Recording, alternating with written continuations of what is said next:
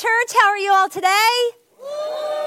Awesome. And a happy Mother's Day to all the mothers here today. I got to say, some of you ladies are looking beautiful today. So if your husband hasn't told you that yet, then I'm going to tell you that. And dude, if you're sitting beside her and you haven't said it, now is your chance. So kiss on the cheek, you're gorgeous, babe, and we'll keep rolling. So but we do want to celebrate our moms that are here today, and all of you. If this is your first time here today, we want to say welcome to you, whether you're in this room or next door in the video theater, if you're online or Facebook Live, wherever you're joining us from today. Welcome. We are so glad you're here and that you're spending some time with us today. I want to give a special shout out to my favorite mom, my mother-in-law, Sheila Edmondson. She is such a gift in my life, and God could not have given me a better second mom. And so I just want her to know she was here in first service, but I just love to brag on her. She is such a gift to our family, and I love her dearly. And my sweet mom is with the Lord, so she's having an amazing Mother's Day today. So just wanted to just recognize our moms and tell you how thankful we are for you and how very much we love you. Well, welcome to the Enough series. I'm thrilled to have the opportunity to speak with you over the next 3 weeks about this topic of enough. And this is a ladies series, but guys, hang in there with me because I promise you there are some nuggets of truth in here that you can sink your teeth into just as much as the ladies can. But sometimes the word enough can be a word that we wrestle with, especially as women. And so I wanted to begin to address that today. I want to talk about how we interact with the word enough, how we deal with the word enough, how we wrestle with it, how we define it. For a word that seems so small, it can have such power in our lives. And before we get started, I do just want to say that I may seem a little intense this morning, and so I hope that you'll bear with me. I'm not upset, but I may not be funny, and I hope that's okay because this topic is really important, and this week we're going to create some tension. We've got 2 more weeks to kind of have some fun, but today is the day that we're laying the foundation of this really important subject. So I'm going to try to smile as much as I can, but stay with me. If there are any ladies in here from my Tuesday ladies small group, they can attest to the fact, there we go, woo! There we go. They can attest to the fact that when we get into the Word, we get into the Word, and we dig deep and we go at it. So welcome to Tuesday night ladies Bible study. Anyway, so I want to start this morning. We're going to lay the foundation. In order to understand where we're going, we've got to have a good knowledge of what we're talking about. So we're just going to do some dictionary work this morning, and we're going to start with the definition of the word enough. So the first version that we're going to look at is an exclamation of that word. And this definition says that enough is used to express an impatient desire for the cessation, for the stopping of an undesirable speech or action. So here are our examples, because that's kind of wordy. Enough. I cannot take any more of this noise any longer. I'm sure we've all been in that place. I've had enough of your whining and complaining. Have any of you said that this morning already? Some of you may have already been there. And you probably were saying it to your husband. No, I'm kidding. And then enough already. Stop hitting your sister. I didn't have a sister or a brother, but anyway, some of you may have to deal with that. I know Chris constantly hit his sister as they were growing up. I've heard the stories about that, so I know this was something that Sheila said often. And the idea is that whatever is going on is getting on our last nerve. And we've just had enough. There's not any more time to deal with it. I'm sick of it. Let it stop now. So that's the first form of enough. Now let's go to the second one. This one is a pronoun, and this means as much or as many as required. So it's adequate. So, for example, if you're short on cash, I've got enough. We all like it when a friend says that, right? Because she had enough time, she was able to stop for some coffee. Yes, good. Enough time.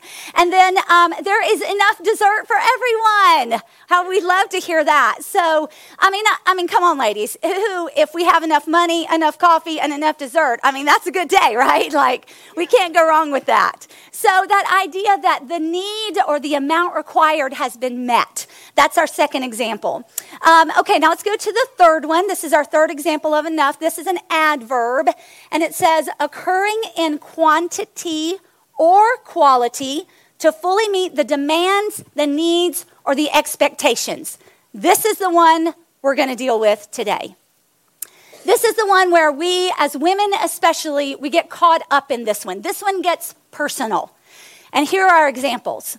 Usually starts on the outside with us. I'm not pretty enough. I'm not thin enough. I'm not in shape enough. So the quality is not what we expect, and the expectation may be set too high. We're having trouble getting there. Quality and expectation. Watch out for these two words as we think about this definition. Let's go to the second one. Now, this one's going to move a little bit more inward. This one's more personal. I'm not talented enough. I'm not smart enough. I'm not good enough. So we've started on the outside with our not good enough, and now we're moving to the inside. Now, this can also begin to affect our surroundings. Let's keep going. My house is not decorated well enough. My car is not new enough. And my clothes are not trendy enough. So we can find that this starts outside, it moves inside, it affects our surroundings, and then lastly, it can affect those that we are in relationship with, those that we love, our family and our friends. My kids are not well behaved enough. My husband doesn't make enough. My parents aren't supportive enough. My friends are not available enough. This last definition is affected by the quality of something and the expectation. What is it? What is that level that we have set in our mind? What is it that we're trying to attain? Or even more so, what is it that the world says we should attain? What is it that the world says is the level of quality that we should be after? And then we have that little three-letter word, not. And we throw that in front of enough, and all of a sudden, the perspective of everything begins to change. The word not in front of enough can kill a dream. The word not in front of enough can make our minds obsess. The word not in front of enough can break a heart in two. The word not in front of enough can make us work and strive and search and wander, working so hard to get away from the not and land safely in the place of enough. So as we dig into this series today, my question is, what about you? Are you searching for your enough? Are you in the place of striving and working and trying to figure out a plan for how you can meet the quality or the expectation? Do you have regrets that are piled so high? Do you have a past that you cannot seem to get away from? Do you have lies that tumble around in your head and in your heart, and no matter what you do, you just can't seem to overcome them? Are you searching for your enough? You know, one of the examples that I like to give when we think about enough and how enough can begin to distort the way that we think about our lives is a hall of mirrors. Have any of you ever been to a hall of mirrors? Yeah, not many. I have not. But I know, like, if you go to the county fair or, you know, the circus or whatever, they might have, like, a hall of mirrors set up in, like, a trailer, and you go in, and it's all these corridors of mirrors, and it distorts the way that we look. It presents an image of ourselves that is not true. If we're tall, we may look short, or if we're skinny, we may look as big as the side of a barn. You know, it distorts what we see. And I was thinking probably the closest thing we have to that now is the filter on our cell phones. I know some of y'all put up some crazy looking stuff, so I decided to give it a try myself. This is an app called Blurry Face.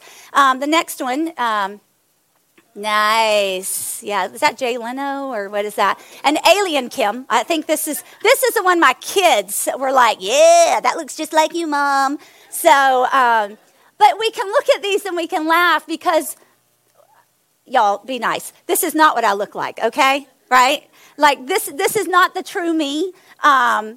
Of course, now in my mind, I'm hearing, well, Some days you actually look like that. But anyway, I'll keep rolling. But we know that this isn't real. This is a distorted image. It's not accurate. It's not quality. Doesn't meet my expectation as we stay in that definition. But somehow we allow images like this to get stuck in our hearts and to get stuck in our minds. And we begin to believe that this is the truth. Women all over the world have a distorted view of who they really are. Because when we look in the mirror, we hear the voice in our head, but it does not match up with what God has created us to be and who He says we are. We hear the voice, but it is not, for the most part, it is not the voice of God speaking truth to us. We look in the mirror of value, and we see worthless. We look in the mirror of success and we see failure. We look in the mirror of intelligence and we see stupid. We look in the mirror of competence and we see inadequate. We look in the mirror of confidence and we see insecure. But that is not what God says about us. And that's not who we long to be. We long to be cherished and valued. We long to be liked. We want to be wanted, to be included, to be loved. Those are the things that we genuinely want. But so often we listen to the lies. We hear the voice in our head that says, you are not enough. So today we are going to begin the tension. We are going to begin to understand, where does that come from? Why do we live in the prison of not enough? Why do we live in the prison of striving and feeling like we have to prove ourselves when sometimes we don't even know who or what we're trying to prove ourselves for? We want to knock down the walls that keep us wrapped up in the lies, and instead we want to chase after the gentle whisper of God, and we want to hear Him say over us, you are enough. And the way that He tells us that is that God says to us, you are chosen. You are dearly loved. You are holy. Ladies, He looks at you and He says, you are beautiful. And you are His perfect creation. Our words don't match His words. And rather than choosing to believe what God says, and rather than choosing to put on His identity, put on His truth, and walk in it, we'll believe anything else. We'll run to anything else. We'll open up a magazine and see something about, oh, yeah, you should start eating 6 pounds of broccoli a day in order to be thus and so. Yes, I'm on it. Bring on the broccoli. You know, you should order this hair stuff. Okay, I got it in my hair. Or you need these clothes. You need this purse. You need this phone. You need this app. You need this. You need this. You need this. That's not how God sees us. We don't need anything except Him in our lives. When we get down to the bottom line, that is where our truth comes from. Because whether or not we like it, ladies, we're getting older. We are getting older. We'll talk about that another time. Let's keep moving. But we choose to believe the lie. We choose to see what's right in front of us, and we choose to believe the lie. Make no mistake. The root of this struggle of being enough is very real. This is not your mind searching for something to do. This is not just you who have some like, oh, well, maybe it's just me. No, it's not just you. The struggle is real, and it has a source, and the source has a name. And that's where we're headed now. If you've got your Bible or your YouVersion, let's get to it. We're going to open up to 1 Peter 5:8. And this is where we start to dig. You guys hang on because we are going. So the first verse we're looking at, 1 Peter 5:8 says, stay alert. Watch out for your great enemy, the devil. There's the first name right there. Your great enemy. That is the source of our lies. That is the source of our wondering. That is the source of our insecurity, our great enemy. Let's go to John 10:10. We're going to see another name for him. It says, the thief. The thief's purpose is to do what? Steal. Go ahead. Kill and... Okay, so the thief. So he's been called our great enemy, and he's been called the thief. Let's go to the next one. We're going to John 8:44. When he lies, it is consistent with his character. He is a liar, for he is what? The father of lies. Now, I don't know about y'all, but that is one heck of a list. He is our great enemy. He is a thief. He is a liar, and he is the father of lies. If you're wondering why you feel so unsettled, if you're wondering why your heart and your mind are in battle with one another, if you wonder why culture is so strong and has such an effect on you, it is because our great enemy, the liar, the thief, the father of lies, is out to get us. He's out to make sure that we are feeling like we are not enough. Now, I want to be clear here. I don't want to give our enemy any more credit than he is due. God is far more powerful. God is all present, all powerful, all knowing. He can conquer our enemy in a second. But far too often, I feel like we live in a place where we are unaware. I feel like we live in a place of like, oh, well, wonder why that happened. Oh, well, wish I'd have known that was coming. No.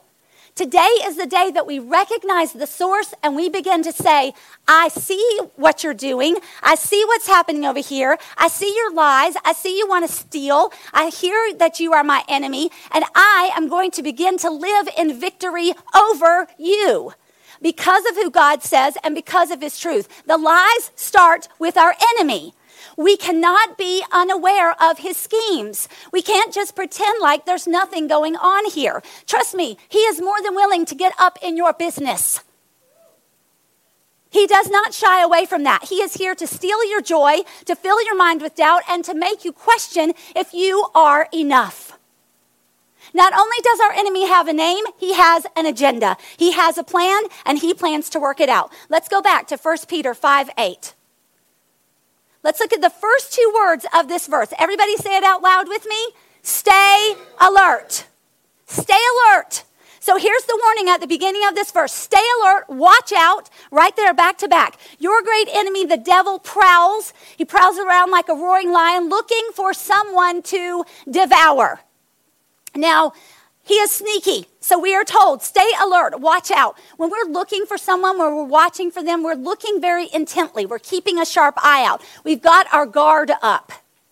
I'm just going to take a little moment here just to do an aside and say to you, he will sneak up on you when you are alone. When the lion goes after a prey, he separates the prey from the pack in order to have his victory. Our enemy is no different. If you are not in a small group, get in one, because that is where you will find community and protection here. How many of you are in a group? Awesome. Excellent. If you are not in a group, stay alert. Watch out, because you are alone, and our enemy is prowling. We're standing still. He's prowling. When the enemy goes on a hunt, he's very quiet, very sneaky. And what happens after a lion attacks? He roars. So here we are, we're trying to stay alert. He comes in, he pounces on us when we're all alone, and then he roars because he has been able to devour us. Let's look at the next verse, John 10:10. The thief's purpose is to steal, kill, and destroy. Let's say that together. Steal, kill, and destroy.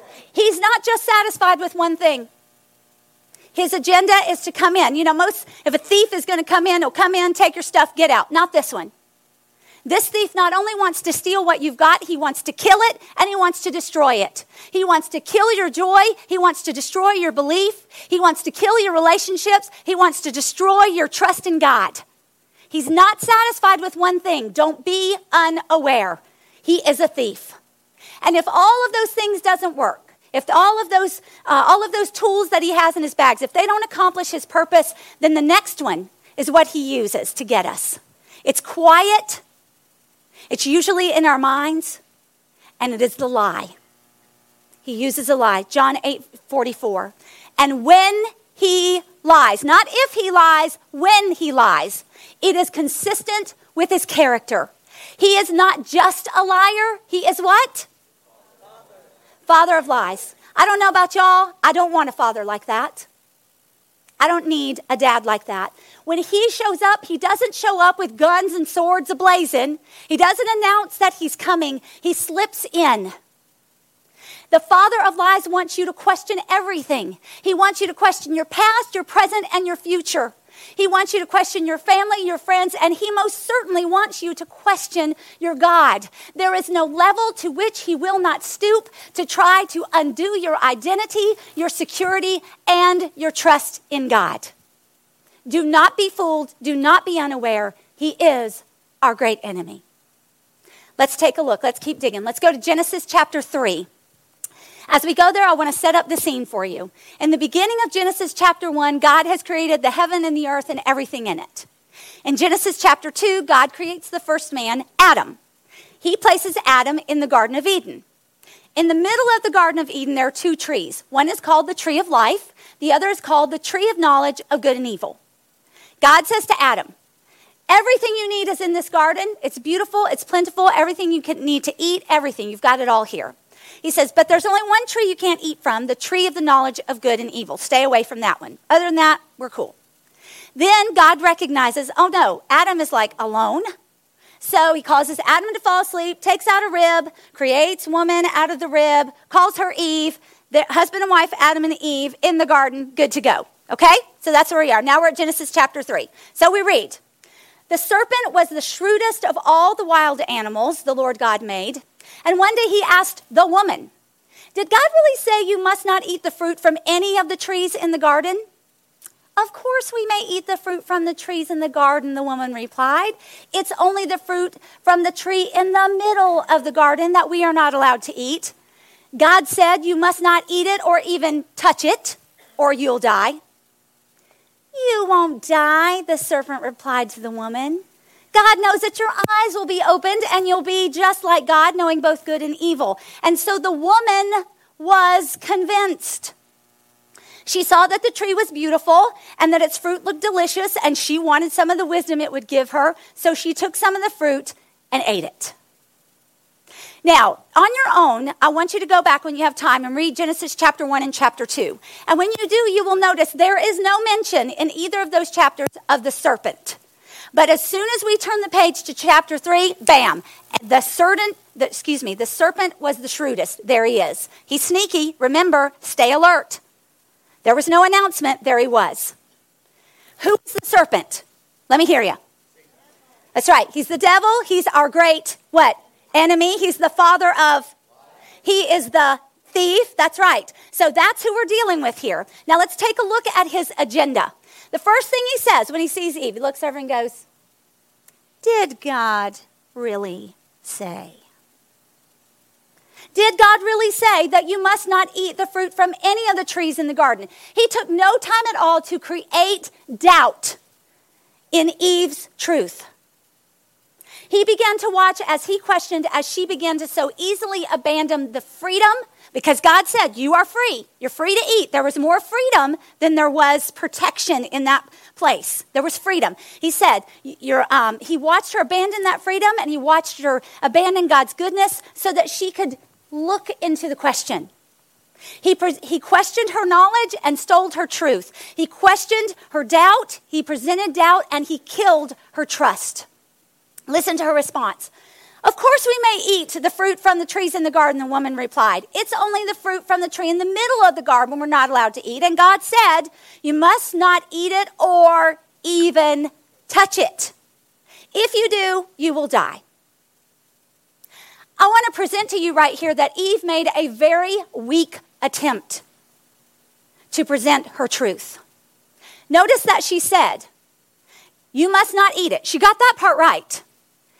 But did God say you must not touch it? No, he did not. Probably a good idea that you don't touch it, because that's just going to lead you to temptation to eat it. But he didn't say that. She started out on the right track, but notice that she wasn't fully confident in her truth. And I want you to know that you must know your truth, or the thief will be all too happy to steal from you and to take advantage of your weakness. Don't miss that. Because look what happens next. He presents the lie. He says, you won't die. God knows your eyes will be open. You'll be just like him. Everything will be great. You'll be like God, knowing both good and evil. The lie is rendered. The father of lies shines it up like a shiny apple and goes, here you go. You're not going to die. You're just going to know more. You're just going to be like God. Who doesn't want to be like God? God made this garden. God made this food. God made all this great stuff. You want to be like God. I want to be like God. We all want to be like God, right?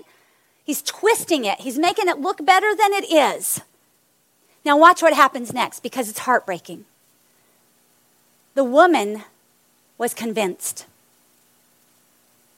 She saw the tree was beautiful. She saw the fruit looked delicious, and she wanted the wisdom it would give her. So she took some of the fruit and she ate it. Look at the steps that Eve took. I would just want to mention these to you. So here's Eve.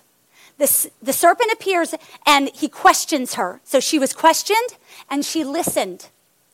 So then she began to question, and then she was convinced. Notice the steps that the enemy took. First, he spoke to her. He's the one who presented the question. So he spoke, he questions, he lies, and then he watched.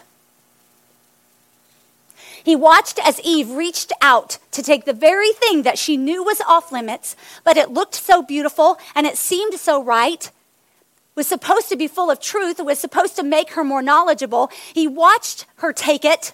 He watched her take a bite and destroy everything she knew about her life. Have you been there?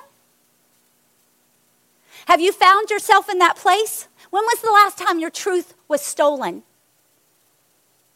When was the last time that doubt killed your trust?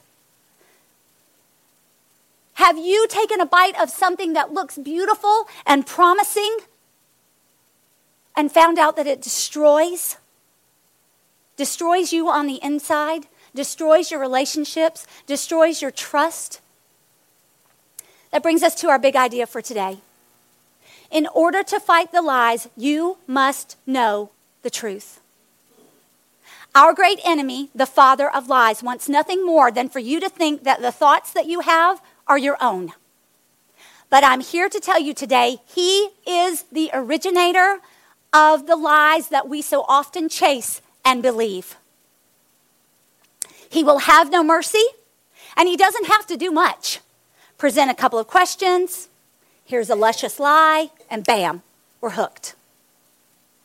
Our best defense in fighting the prowling lion is not to outsmart him, not to outwit him, not to outrun him. Our greatest defense is in knowing the truth of the Word of God and securing it down deep in our hearts and in our minds. We don't outdo our enemy, we out-truth him. There is no greater defense. The Word of God is the foundation on which we stand. I know, because I lived too many years of my life being comfortable with just knowing enough of Scripture, with just memorizing a few verses, with just having a little bit of an idea of maybe all the New Testament, not a clue what was going on in the Old Testament. And I can tell you, if you are not fully aware of God's story from Genesis to Revelation, if you don't know the promises that he speaks over your life, if you don't know how he can deliver you and save you and free you and fill you with his purpose and his plan, then you are missing out. And it's not anything that anyone else can do for you. If you are tired of standing in the place of feeling like, why am I always in agony? Why don't I feel like I'm enough? What is my purpose? What is my place? What am I supposed to be doing? I can tell you where the answers are, and they are not with your enemy. They are with your God. His truth should be the first thing that you hear in your life. In order to fight the lies, we must know the truth. If we're going to overcome the lies that we believe, if we're going to overcome the feelings of not being enough, we must start with the truth. And all truth is God's truth, and it is found in his word. Our being enough is found in the truth of Scripture. I want to go back to John 10:10. I want to wrap up today with this verse. Remember, it says that the thief's purpose is to what? Steal and destroy. He has a purpose, right? He has a plan. He has an agenda. But now look what God says, because this is God speaking. He says, my purpose is to give them is you, them is me. My purpose is to give them a rich and satisfying life. How often when you are standing in the place of not feeling like enough, how often do you feel rich? How often do you feel satisfied? I would venture to say not very often. Because when we stand in that place and we look in that mirror, what we hear is not enough, not enough, not enough. But God says, my purpose is to give you a life that is rich and satisfying. This is his purpose for you. It's not a scheme. It's a purpose and a plan. It is the truth.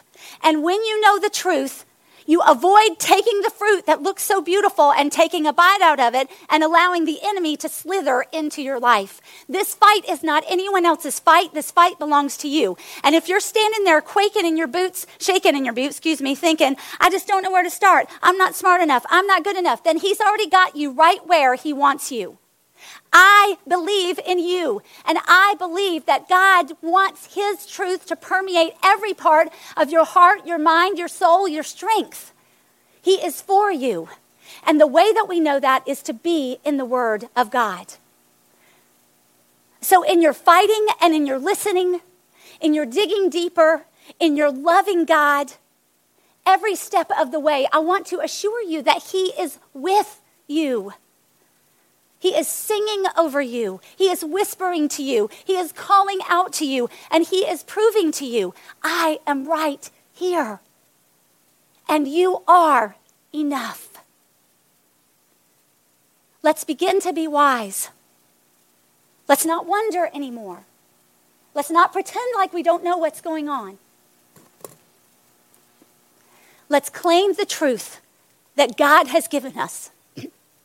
Let's stand up and say, I will be in the Word because it is my protection and it is the place that God calls me to.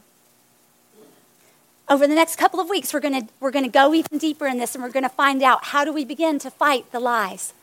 How do we begin to stand in the truth of God's Word? So I urge you to come back because it gets so much better. And remember, in order to fight the lies, we must know the truth. Let's pray. God, I thank you so much that your heart's desire for us is that we know your truth, that we live in your truth, that we stand in your truth. We have a great enemy who seeks to destroy us. He is the father of lies, and he is the thief, and he has an agenda and a plan that wants to wreck us and cause us to question and doubt. But allow us to stand up today and say, not anymore.